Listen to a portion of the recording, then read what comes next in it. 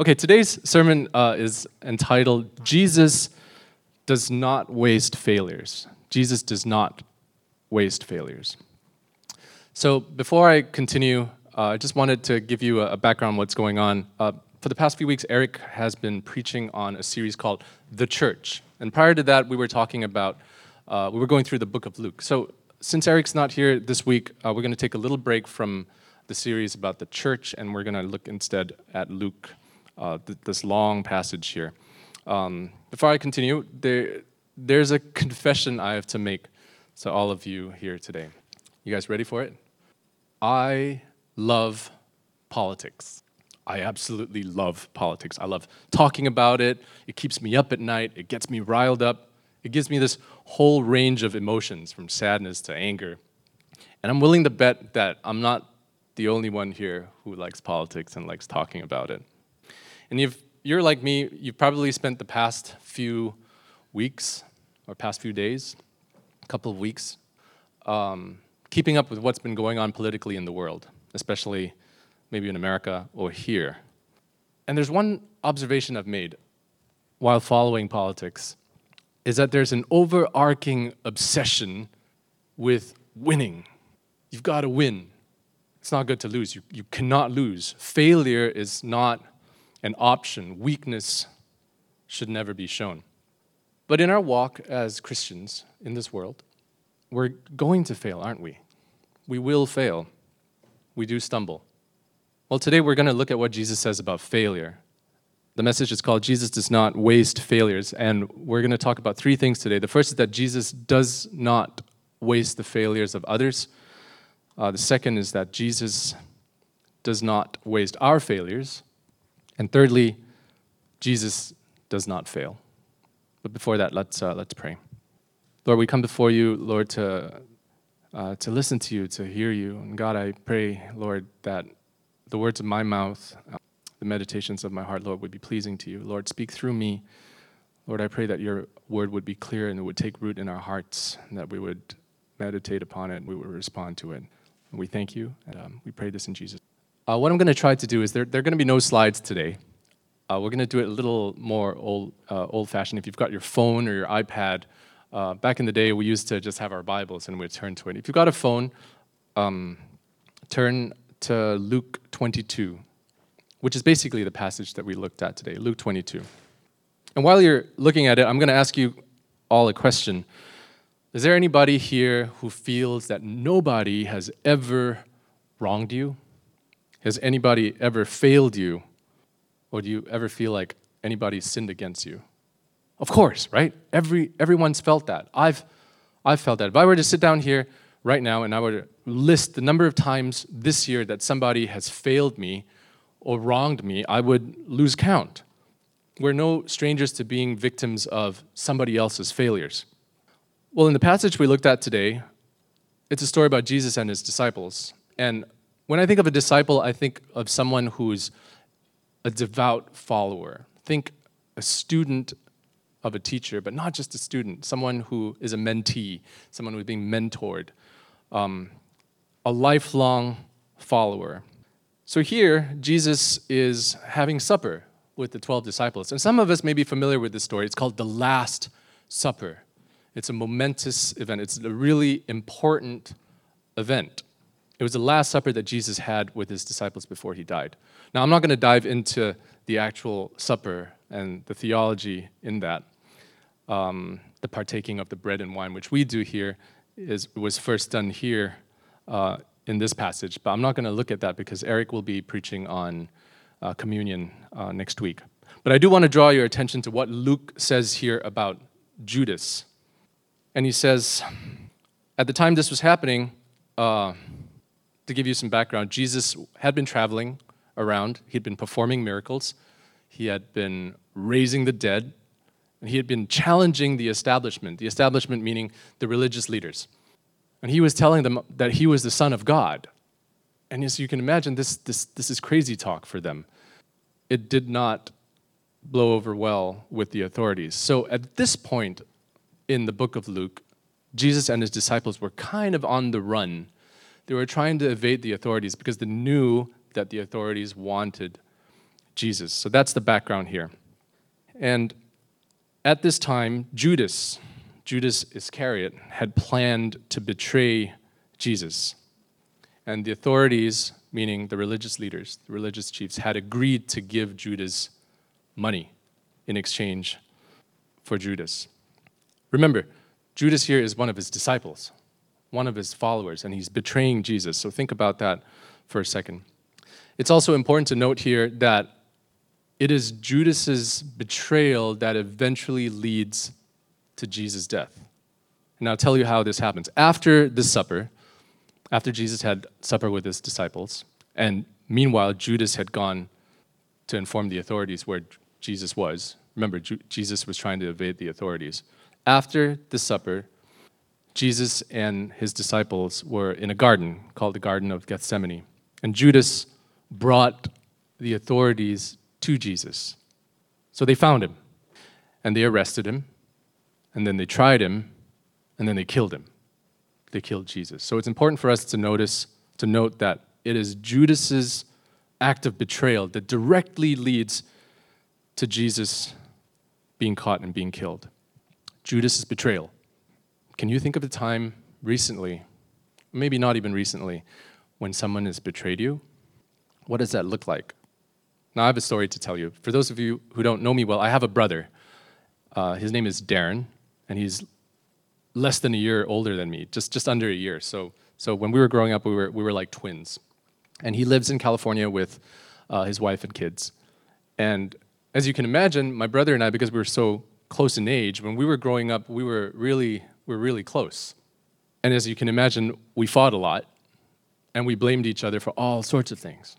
I remember this one time, my brother and I were doing a little bit of painting, and he walked out, must have been about 4 or 5 years old, and he brought out all this paint in these glass jars. And he's walking, and he drops one jar of paint, and it falls on the ground, and it shatters. And there's paint everywhere. And my mom comes running out of the kitchen, and she says, "Who did that?" And my brother goes, "Les did." And I said, "No, I didn't." "Yes, you did. You did it." "No, you did it." "No, you did it." "No, you did it." I know there are not a lot of kids in here, but parents, sounds familiar? And even at that age, I remember looking at my brother and going, "You betrayer. You betrayed me. You're not my brother anymore." But that's what kids do, right? But isn't that what adults do too? Don't we do the same thing? For some of us, betrayal could be something a lot more serious. It could be a spouse who cheats on you. It could be a coworker spreading false lies about you to get ahead in the company. It could be a family member who sits at the table with you who has a completely different political opinion from you. And our reaction is, "You betrayer. How can you think that? How can you do that?" So that gives us a bit of an idea of what betrayal looks like. But look at this passage again and look at Judas. Judas, one of the 12 disciples, he committed the ultimate betrayal of all, didn't he?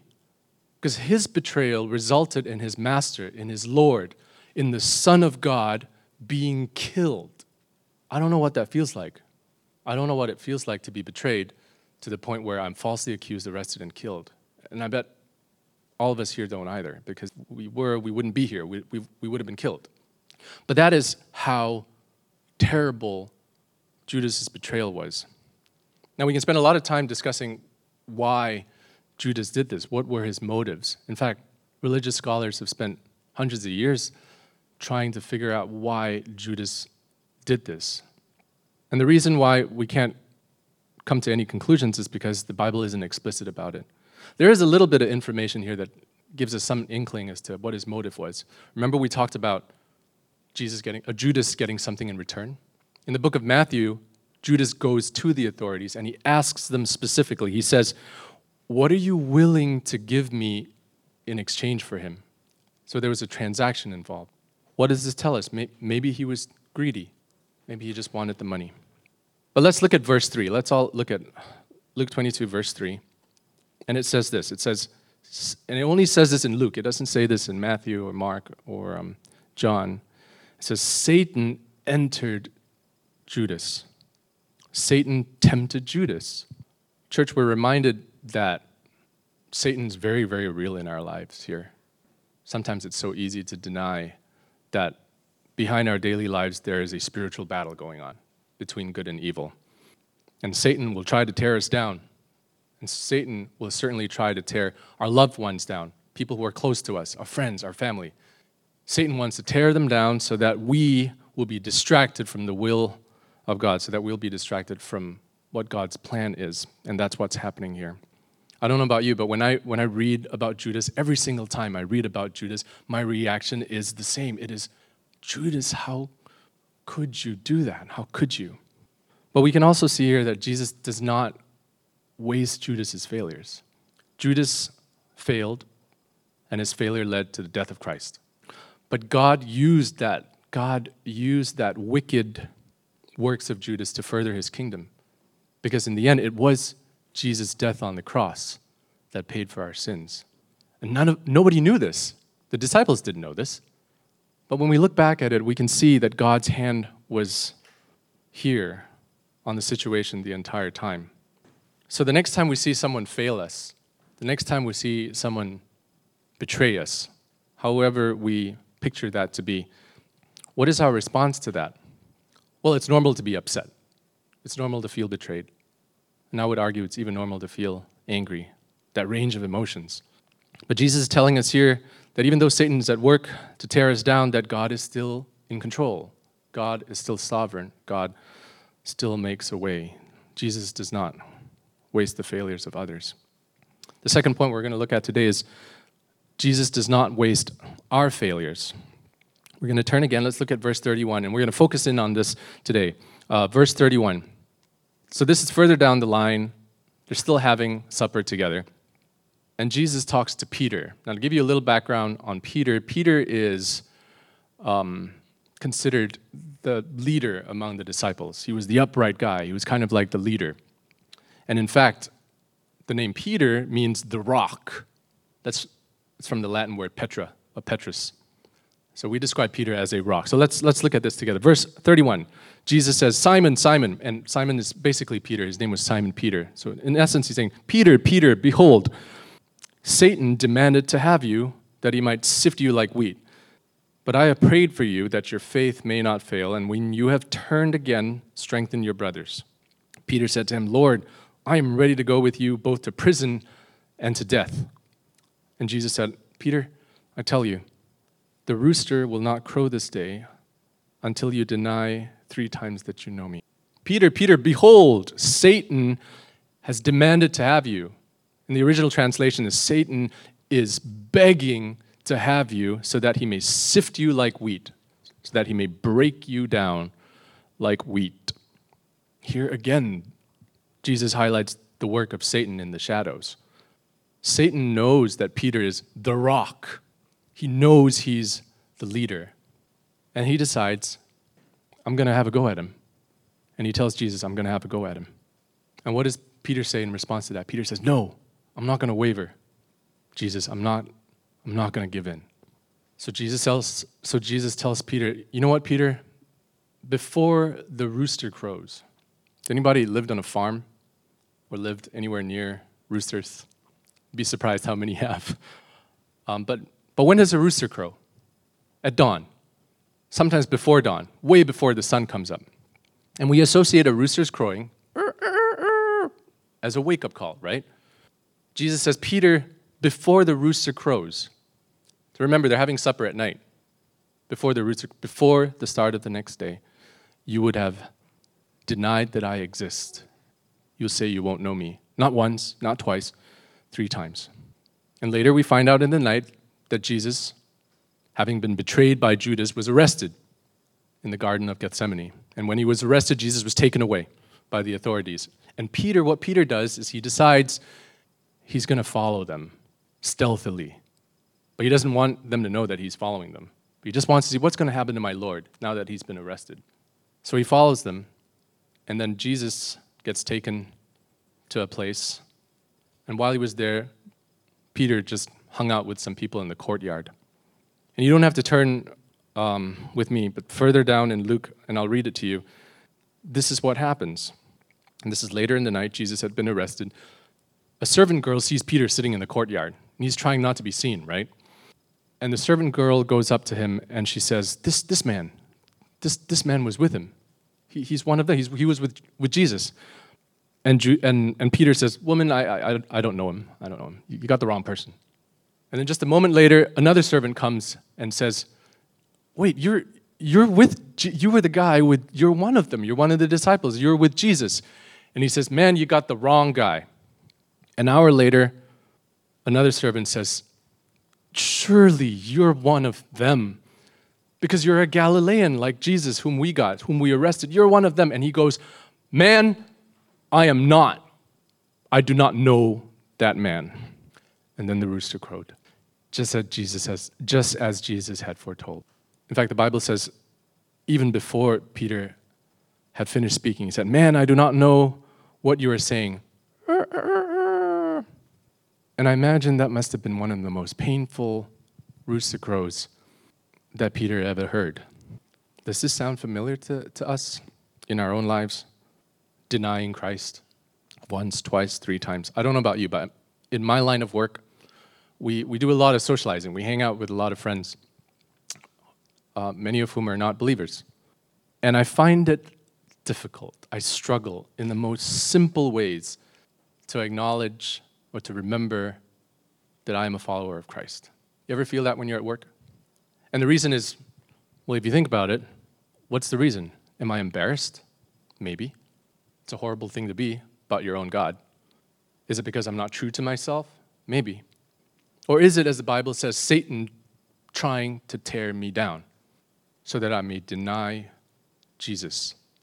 Maybe. What I do know, though, is that I'm failing, aren't I? Peter, in his overconfidence, he said, I won't waver, Lord. I will not waver. But 3 times he denied Jesus. And you know what? That happens to me all the time, doesn't it? Not just once, twice, but over and over and over again. I'm failing and I'm sinning, that's for sure. Here, God uses a rooster's crow, the proverbial wake-up call, to wake Peter up, to jar him, to shake him into his senses. What is your wake-up call? What has been your wake-up call? We've all had moments in our lives when we've gone through this. Well, Peter, having remembered what Jesus said when he heard the rooster crow, was in anguish, as you can imagine. And he left the place, and he went outside, and he wept bitterly. The Bible says that he cried bitterly. Have you ever felt like that? Have we ever felt that level of guilt? As I was going through this, as I was studying the Word, trying to come up with a sermon this past week, I thought about this. I was thinking about it. Have I ever been in that situation where I was in complete anguish? And it's hard. It's hard to describe what Peter is going through. It's easy here, but to get a sense of what Peter felt at that time, the only thing I can think of is this. Think of someone who's the most important person in this to you, a human being, the most important person. Might be your mom, your dad, it might be your spouse, it might be a mentor, a teacher. Think of that person. And imagine you're with that person and someone comes up to them and says, oh, we're going to arrest him or her, falsely accuse him or her, and then you follow them to the police station. And as this person, the most important person in your life is being processed at the station, someone comes out and says, oh, you're with them, aren't you? You're one of them. And you say, no, I'm not. I don't know that. Once, twice, 3 times, only to realize what you just have done. That's my way of trying to admit it. It's a horrible feeling. And during these times, when I realize my sin, when I realize what I've done wrong, I feel repentant and I feel sorry for my sin. And during these times, it's right to cry like Peter. It's right to feel broken. If you have a sense that Jesus is looking at you, and it breaks your heart knowing that you've sinned against him, then we need only to look at verse 32. Let's all look at verse 32. Jesus says to Peter, but I have prayed for you that your faith may not fail. And when you have turned again, strengthen your brothers. But I have prayed for you that your faith may not fail. And when you have turned again, strengthen your brothers. Church, Jesus is praying for us. He's rooting for us. He really is. He's rooting for us. And not just that. He says, once we have turned, once we've come back to him, strengthen your brothers. And what's mind-blowing for me here is that he doesn't say this to Peter after Peter has sinned. He doesn't say, oh, you've sinned, but I pray for you. No, he says it before. Before Peter's even sinned, he says, Peter, you're going to sin. You're going to deny me 3 times. But when you come back, strengthen your brothers. Wow. Just think about that for a second. We have a God here who says, I know exactly what you're going to do. You're going to fail me. You're going to stumble. But I'm going to pray for you on your behalf. And when you come back, do you see what Jesus is doing here? When you come back, strengthen each other. Strengthen the people around you. This is what he tells Peter. And you know what? This is precisely what Peter does. When you go back home later today and you want to read through this, it's mind-blowing. What Peter does, in his anguish, in his disappointment, in his brokenness, he turns back. He renews his devotion and his loyalty and his love for Jesus. And then, as we know, eventually Jesus was arrested and he was killed and he died on the cross. 3 days later, Jesus rose again.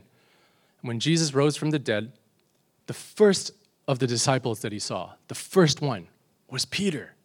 Can you imagine what that must have felt like?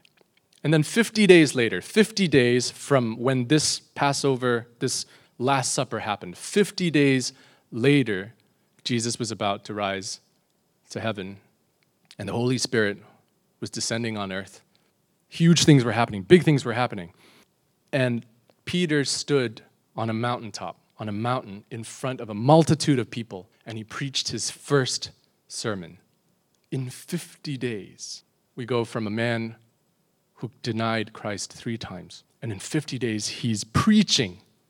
And this is why today there are churches called St. Peter's Basilica, and there are cities called St. Petersburg. Peter, the rock. Jesus does not waste our failures. Jesus did not waste Peter's failure. He will not waste our failures.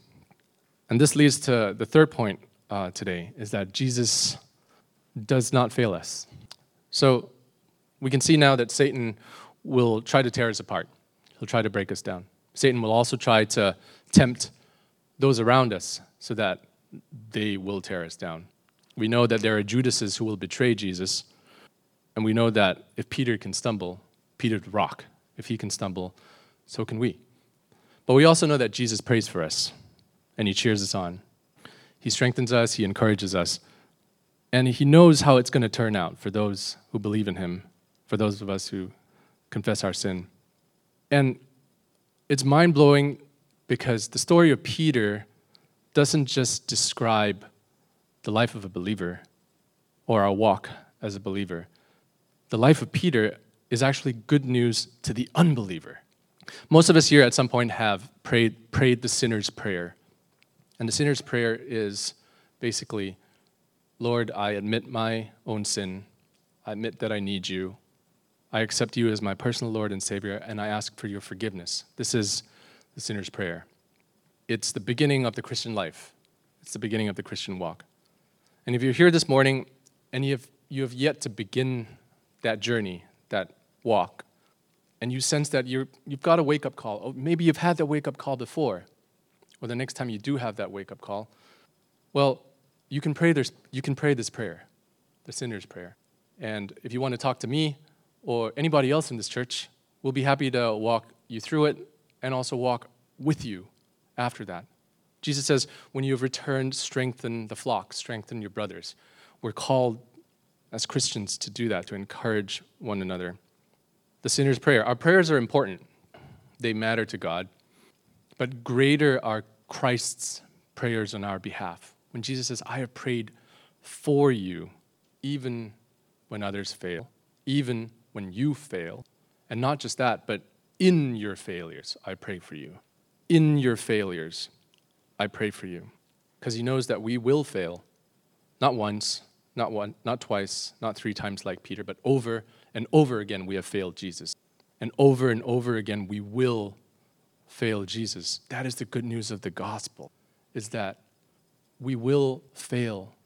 We will make mistakes. We will disappoint one another. We will deny our God. But those mistakes don't define us. By the grace of God, they don't define us. In 1 John, it says that Jesus stands before God on our behalf. He's our advocate. So while we fail, And while others around us fail, Jesus does not. The gospel, the good news is that without Jesus, we will fail. But with Jesus, we won't, because Jesus does not. Finally, why does Jesus do this? Why does God do it? It's hard to fathom why God would do this. And the answer is simple. 1 John 4:8. God is love, because God loves us. Because God loves us, He died for us. And He paid for those sins. He paid for those mistakes. He paid for those failures. And that's what's amazing. What a wonderful, gracious, and loving Lord. What an amazing God that we've been invited to serve. Let's pray. Lord, we recognize, Lord, that we fall short.